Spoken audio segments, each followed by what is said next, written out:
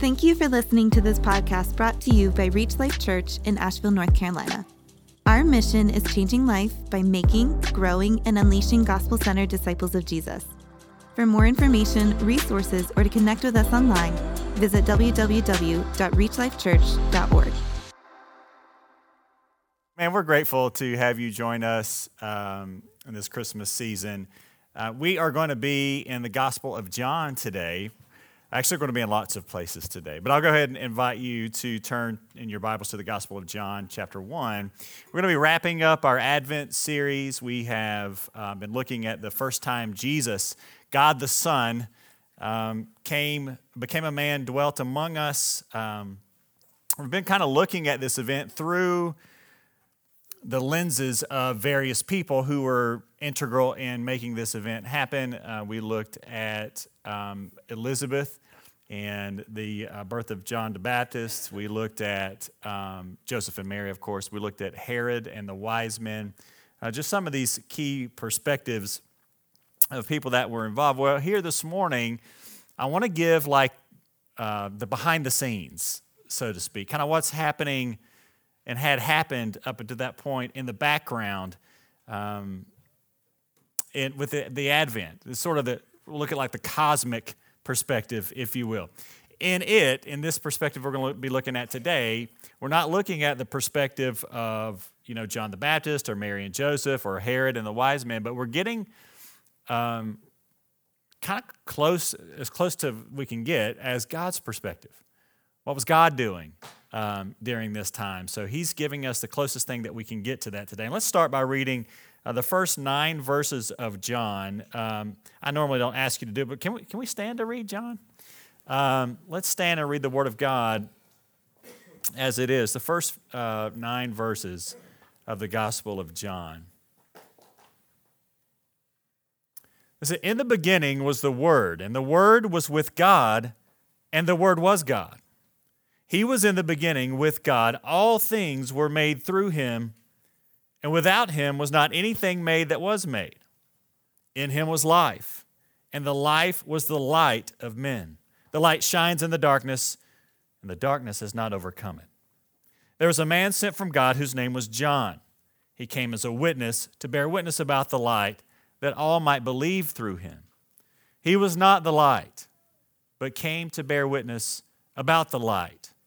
The true light, which gives light to everyone, was coming into the world." Thank you. You can be seated. And again, our Advent series has been titled, "The Light Has Dawned," and that's what we're seeing this morning. The true light, which gives light to everyone, was coming into the world that he, the light, the Word of God, the Messiah, had made. Now, if you're familiar with this section of the Bible, you may be in danger of missing some of the really astounding things that are being described here and what John is saying. It's saying that there's great news. The light has already dawned. The light has come into this dark world that we live in. Now, that's actually great news. That's worth the price of admission that you paid to be here today, right? That is really good news. The world seems to be getting progressively darker and darker and darker if we look around and watch the news. But the light has already dawned. That's great news. That's a great thing to get a hold of. And if you get a hold of it, it can allow you to walk through this world, through this life, in a very different way than you could otherwise. And I don't want to get too excited or whatever, but that we could start and end our message. Some of you wish, that'd be a great end to the message. Let's go eat. With a hallelujah about the light having already dawned.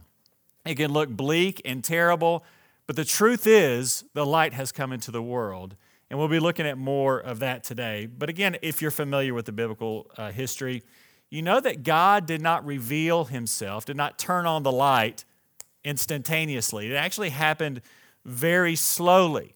When the time was right, and what the Bible calls the fullness of time, God revealed himself. God revealed himself in time, over time, right? In time and space on this earth, over time. It's as if God knew that we we couldn't handle it if the light were turned on all at once. It's like if you're asleep in a dark room, right? Somebody doesn't know you're sleeping. Maybe they do know you're sleeping in there, and they come in and flip the light on. You're like, ugh, right? You don't embrace that light, do you? You run from it. You recoil from that light. Well, in hopes that we can further appreciate what God has done here, and in special hopes that we can embrace Jesus, the light of the world, this morning, I want us to look at history and see how God in history slowly revealed himself, slowly turned on the light so that we might live. And we're going to be covering a ton of Scripture today. Normally, we like to get in a passage and work verse by verse, That's our steady diet of the Word of God. Today's going to be a little bit different, where I want to tie together lots of threads to kind of show you what was happening behind the scenes and what led up to what we just read in John chapter 1 and what we will read in John chapter 1 here in just a little bit. It's one of the reasons on your weekly, if you're a note taker and you like to fill in the blanks, I apologize. Not a lot of blanks to fill in today. There's lots of space to take notes. That's wise, because we'll be covering lots of Scripture. And I love it. I love to hear the Bible pages turning. You may not be able to do that today. I'll try to give you a heads up where we're going, but it'll be a lot of Bible gymnastics if you're going to try to do that. But it will be up on the screen for you. And I want us to begin by looking at God in the wilderness. You can go ahead and turn your Bible to the book of Exodus, and we'll get there in just a second. God in the wilderness. Now, previously, prior to this passage that we're going to read, God had already revealed himself to a man named Abraham. He had called Abraham out of from among the nations to be a people for God's choosing. And then God revealed himself after that to a man named Moses, delivering God's people from bondage. And then, at one time in the wilderness, some people estimate about 2 million men, women, and children actually heard the audible voice of God for the first time. And these children of Israel were in the wilderness. They had made an exodus from Egypt, and they heard the voice of God. And after they heard the voice of God, they asked Moses, please don't let God speak to us anymore. Isn't that incredible?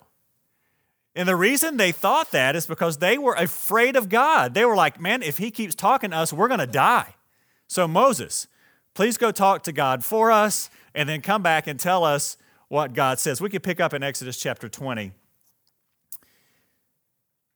verses 18 to 21. It says, now when all the people saw the thunder and flashes of lightning and the sound of the trumpet and the mountain smoking, the people were afraid and trembled, and they stood far off and said to Moses, you speak to us and we'll listen, but do not let God speak to us lest we die. Moses said to the people, do not fear, for God has come to test you, that the fear of him may be before you, that you may not sin. The people stood far off while Moses drew near to the thick darkness where God was. Could you imagine being there at that time and not being able to bear even the greatness of just the voice of God? And here he's shrouded in darkness and lightning and smoke and earthquake and trembling, and the light has not dawned yet, has it? Like, the people are afraid of God. And this was an event that they would pass down from generation to generation. Do you remember when God spoke to us on the mountain? God is fearsome and dreadful. And this invisible being spoke to us. And he actually revealed himself physically to Moses in a physical manifestation. God, to these people, again, would seem scary. He's shrouded in darkness, unapproachable, unknowable. So the revelation of God, God's revealing himself, turning the light on, would be dim, if anything, right now. It would be murky. And we see several hints of who we would come to ultimately know in the Advent as Jesus. God began at this point to then reveal his Son, and he gave hints of the Son to come. We're going to be in the book of Joshua now. We're moving forward in time, forward in history. Later in the Old Testament, after this time with Moses, we see what many scholars believe, and I agree, God the Son, the third person of the Trinity, manifesting himself at other times as well in the form of a man, as he did with Abraham. And we could walk through lots of those in the Old Testament, and you could do that at some point. I'd actually encourage it. But let's look at a particular instance where this happened, I believe, and for the sake of time, but also because it shows us something specific about the light. This light that we're looking at in the Advent season, the light has dawned. Well, what is it? What is the light? Look at Joshua chapter 5. It says, when Joshua was about to go into battle, here's what happened. When Joshua was by Jericho, he lifted up his eyes and looked, and behold, a man was standing before him with his drawn sword in his hand. And Joshua went to him and said to him, are you for us or for our adversaries? And he said, no, but I am the commander of the army of the Lord. Now I have come. And Joshua fell on his face to the earth and worshiped and said to him, what does my Lord say to his servant? And the commander of the Lord's army said to Joshua, take off your sandals from your feet, for the place where you're standing is holy. This sounds a lot like Moses with the burning bush, doesn't it? And Joshua did so. You better believe he did, right? You better believe he did. Here, the light is revealing something about himself. If you're a note taker, you can write this down. The light, God, is a warrior. God is a warrior. Whether you see this as the pre-incarnate Son or whether this is merely the commander of the Lord's army, some type of angel, either way, it's depicting God is a warrior. God is a warrior. And then we read some incredible things in the Psalms. You can move forward in the Psalms with us here. This makes the light even more clear. Psalm 45, verses 6 through 7 say, your throne, oh God, I just want you to slow down and listen to this. Your throne, O God, is forever and ever. The scepter of your kingdom is a scepter of uprightness. You have loved righteousness and hated wickedness. Therefore, God, your God, has anointed you with the oil of gladness beyond your companions. Now, Bible scholars recognize this is David praying to God, yet it refers to God anointing God. And the New Testament book of Hebrews quotes this very passage, if you want to cross-reference it, in reference to Jesus himself. The light is not only a warrior, he's a king. His kingdom has no end. He's not only a king, he's an anointed king. That's what Messiah means. He's the anointed one. And he is altogether righteous. There is no evil in him. He is the source of all things righteous. Then in Psalm 110, it says, the Lord, that's Yahweh, the Lord says to my Lord, sit at my right hand until I make your enemies your footstool. Now, David, the person writing this, is the greatest king Israel has ever known. And yet, he has a Lord, the Lord God. And here it is Yahweh who says to David's Lord, come share my glory. Well, can we do some math? Who does God share God's glory with? Who sits at the right hand of God? No one but God. No one but God. Do the math. Again, this is echoing, he was in the beginning with God and he was God.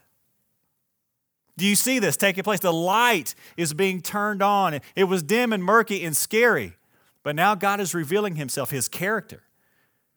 He's revealing Jesus' position. He's the king. He's the anointed Messiah. He is altogether righteous. And then we read in the Gospel of Mark, chapter 12. You don't have to turn there, but Jesus quoted this psalm in reference to himself. He pointed out that David was quoting God the Father as telling Jesus to sit at his right hand. David knew that the coming Messiah would not only be anointed, but he would actually be God as well. So what have we learned about the light so far? He's the Messiah. He's God. He's a king, He's a warrior. He's not only a warrior and a king, he's a conquering warrior and a king. He does not lose battles. His enemies will be placed at his feet. So I want to read those things just in case we miss what's going on at Advent. When the children rightly sing, "Little baby in a manger," this is who we're talking about. The King of Kings, the Lord of Lords, God in the flesh, the anointed one, the righteous one, the perfect one, the conquering warrior is in the manger. And then in Isaiah 53, we see the light be turned on even brighter. In Isaiah 53, I don't know if how many of you have read Isaiah 53 before? Very few. This is interesting. If we were in a Jewish community, it would be even less, even though this is in the Old Testament. And they memorize books of the Torah, right? They memorize the Old Testament. Yet Isaiah 53 is considered kind of a forbidden chapter. The reason is because it turns the light on. It reveals the Messiah, not just his position and his character, but it even demonstrates for us what his ministry was going to look like. This was written 800 years before Jesus.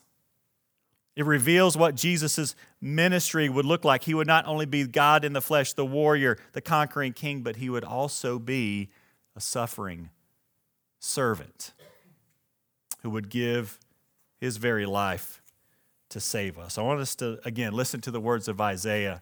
We're going to actually read the whole chapter today. All right, so follow along in your Word of God, your copy of the Word of God, or you could follow along on the screen. But the reason I wanted to read this is because I personally don't understand how you could read this Old Testament passage written 800 years before Jesus and not say, man, that's Jesus. The light, hopefully this morning, if you've never read this passage, as I saw many of you haven't, will turn on for you today. Isaiah chapter 53. Who has believed what he has heard from us, and to whom has the arm of the Lord been revealed? For he grew up before him like a young plant, and like a root out of dry ground.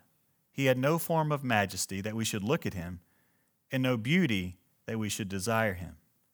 He was despised and rejected by men, a man of sorrows and acquainted with grief. And as one from whom men hide their faces, he was despised, and we esteemed him not. Surely he has borne our griefs and carried our sorrows. Yet we esteemed him stricken, smitten by God, and afflicted. But he was pierced for our transgressions. He was crushed for our iniquities.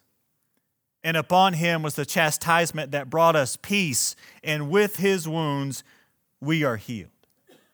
All we like sheep have gone astray, and we have turned everyone to his own way. And the Lord has laid on him the iniquity of us all. He was oppressed and he was afflicted, yet he opened not his mouth.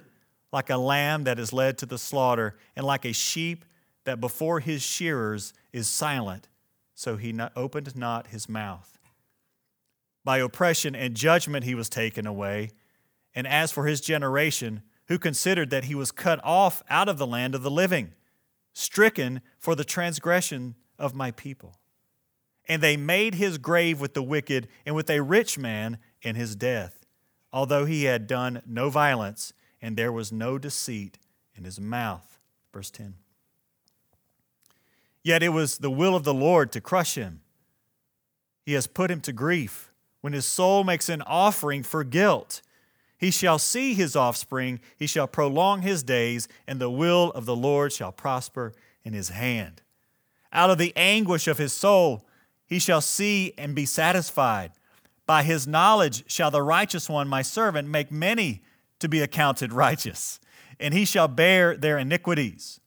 Therefore I will divide him a portion with the many, and he shall divide the spoil with the strong, because he poured out his soul to death and was numbered with the transgressors. Yet he bore the sins of many and makes intercession for the transgressors. You let that sink in. This description of Jesus actually starts back in the second half of chapter 52. I would encourage you to go home and read that. It's amazing. Now let's love and pray for our Hebrew friends, that the light would turn on for them, that they would see the Messiah has made sacrifice for their sins. But maybe you in here today or watching online need to realize that this was prophesied again 800 years before Jesus, describing in detail what his ministry would look like, what he came to do. And notice it's in the past tense. It was a done deal, what he would accomplish.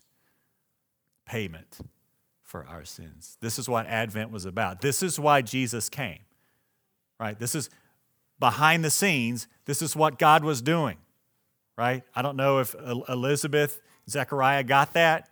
The Herod certainly did not get that, or maybe he did. That's why he tried to snuff him out.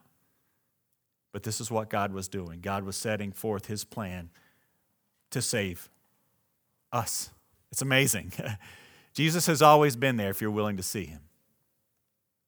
This moves us to further revelation, the light turning on in the person of Jesus. Now we see God in the flesh, the light, kind of on the ground, in the dusty streets of Palestine. The disciples of Jesus had no doubt that Jesus was a man, did they? They had seen Jesus be hungry. They had seen Jesus be tired and need to rest. He became weary from dealing with the crowds. He retreated to be with the Father, that sort of thing. He was tempted in every way like they were, yet without sin. In fact, Jesus grew up in relative anonymity, did he not? And soon, everybody around him would realize, though, that Jesus was much more than a man. This is much more than a baby that was in the manger. Again, if you're a note taker, these won't come up on the screen, but you can write these down quickly. In Matthew chapter 6, Jesus excluded himself when giving the model prayer because he didn't have any sins to ask forgiveness for. This was the same to be true at Jesus' baptism. Normally, when they would come up out of the water, they would confess their sins. Jesus came straight up out of the water. No confession necessary. Mark chapter 2, verse 10, Jesus claimed to have the authority to forgive others' sins. Not only did he have no sin, he forgave the sins of others. Matthew chapter 8, Jesus spoke to a storm with the authority of its creator and made it be still. In John chapter 5, Jesus addressed Yahweh, this fearful and distant God in the Old Testament, remember, cloaked in darkness, lightning, thunder, smoke. People don't want to hear from God. They're afraid they might die if they do. In John chapter 5, Jesus calls him Father. He claimed in Luke 24 the many prophecies from the Torah, the prophets in the Old Testament and the Psalms were fulfilled in him. And again, at Jesus' baptism, this same God who spoke audibly in the Old Testament and made the people think they were going to die,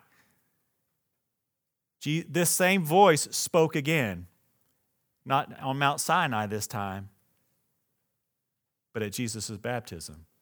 He says, "This is my son." Do you see God turning the light on? God's turning the light on. And then Jesus raised people from the dead. And not only did he raise people from the dead, he raised himself from the dead. John chapter 10 says it this way. This is the words of Jesus. "For this reason the Father loves me, because I lay down my life that I may take it up again. No one takes it from me, but I lay it down of my own accord. I have authority to lay it down, and I have authority to take it up again. This charge I have received from my Father." Now, I told you Jesus had raised people from the dead prior to this, but this is a stark contrast to Jesus raising Lazarus from the dead, isn't it? The stone was rolled away at Jesus' tomb, not to let Jesus out, but to let other people in, to see that he had been risen. Lazarus came out bound in his grave clothes. Jesus' head scarf was folded, laid neatly to the side. Lazarus rose as an ordinary man. He would die again. An ordinary man. Jesus arose in a form of man that the world had never seen, but that the world will see later, because we will all be made new. So now, at Jesus' resurrection, the light had been fully revealed. The light had fully dawned. Jesus, God the Son, in the flesh, had been fully revealed. That's why we read in John chapter 1, the light had already come into the world. It's amazing news. So let's pick back up in John chapter 1. We'll start again at verse 9, and we'll read through verse 14. The true light, which gives light to everyone, was coming into the world. He was in the world, and the world was made through him, yet the world did not know him. He came to his own, and his own people did not receive him. Get this, look at verse 12. Be careful with me, watch. But to all who did receive him, who believed in his name, he gave the right to become children of God, who were born not of blood, nor of the will of the flesh, nor of the will of man, but of God. And the Word became flesh and dwelt among us, and we have seen his glory, glory as of the only Son from the Father, full of grace and truth. This is the mission that Christmas was and still is about. Don't miss the point. You can receive God. That's an audacious statement, isn't it? You can receive God. And by that, I mean you can have the God who made heaven and earth as your Savior and your Lord. And then amazingly, Jesus calls you his friend in that scenario. Listen, if you grew up in church or maybe you've been sitting in Reach Life for a while, that may go right over your head. That may be like, ho-hum, so what? I could be made right with God.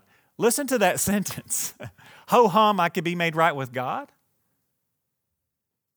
How many of you besides me, you don't have to raise your hand, ever feel the weight of your sin? I certainly do.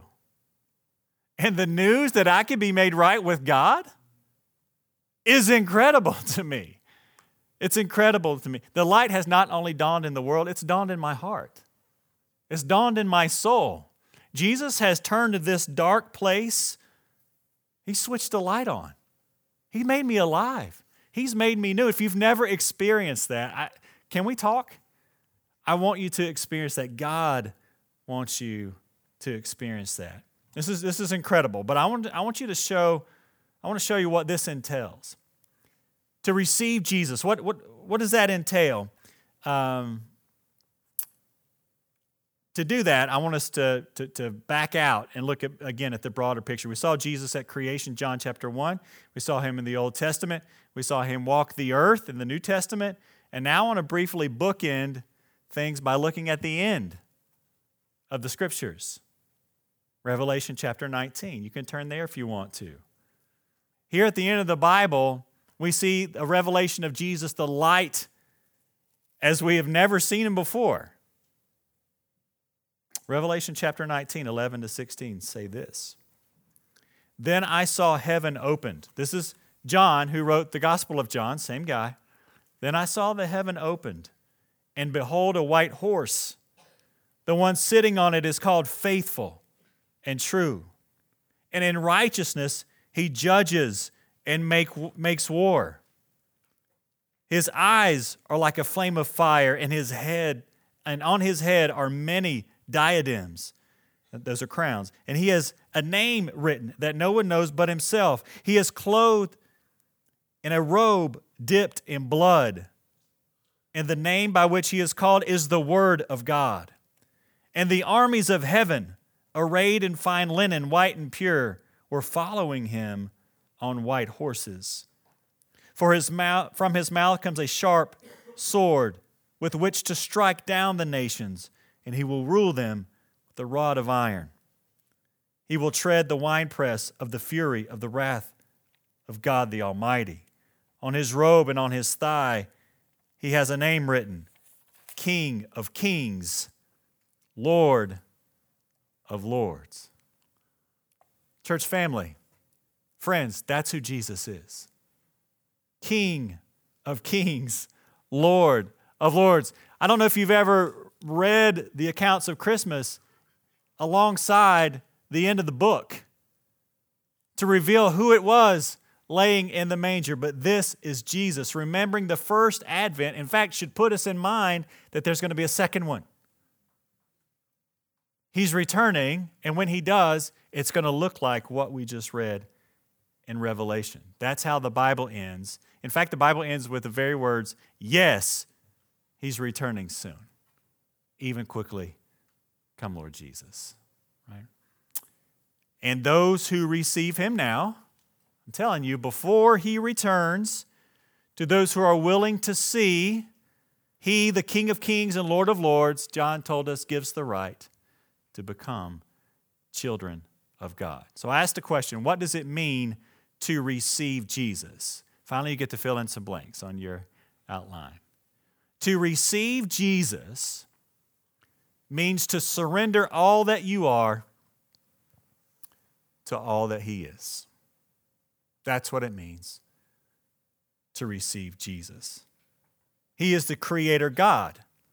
John told us back in verse 3. All things were made through him, and without him, there wouldn't be anything, right? Without him was not anything made that was made. He is the very source of life, John told us. He is the one who overcomes the darkness. Listen, we started out talking about this world seems to be getting morally darker and darker with each passing year. Yet Jesus, the true light, we're not the light. There is a true light. His name is Jesus. There is no other true light other than Jesus, not the light of your own conscience, not the light of any lodge you could belong to, not the light of collective humanity, not the supposed light of the universe or anything like that. No, Jesus is the light. In fact, those other things are actually part of the darkness. But John tells us Jesus overcomes the darkness. You may be having a dark Christmas season. Is Jesus Lord? Then he's overcome your darkness. I would encourage you to turn to him because it says there in the book of Revelation that Jesus is faithful and true. Isn't that what we're all looking for, really? The truth? I hope we are. I hope if we're honest with ourselves, looking at the Word of God is like a mirror to our souls. I hope we want the truth. Well, if you are looking for the truth, his name is Jesus. And he wants you to know him. He is the creator and source of life. He is the suffering servant who gave his life for you. He is the true and rightful King of heaven and earth who will one day return just as he promised, and he is faithful and true. Faithful and true to what? Well, by his Holy Spirit, he's always with you.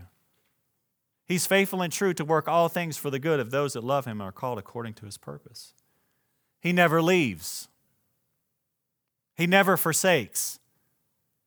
He alone is truly and ultimately faithful. Who would not bow before such a king? That's a question for us to ask our hearts today. There's a story I read in sermon prep that I think applies here.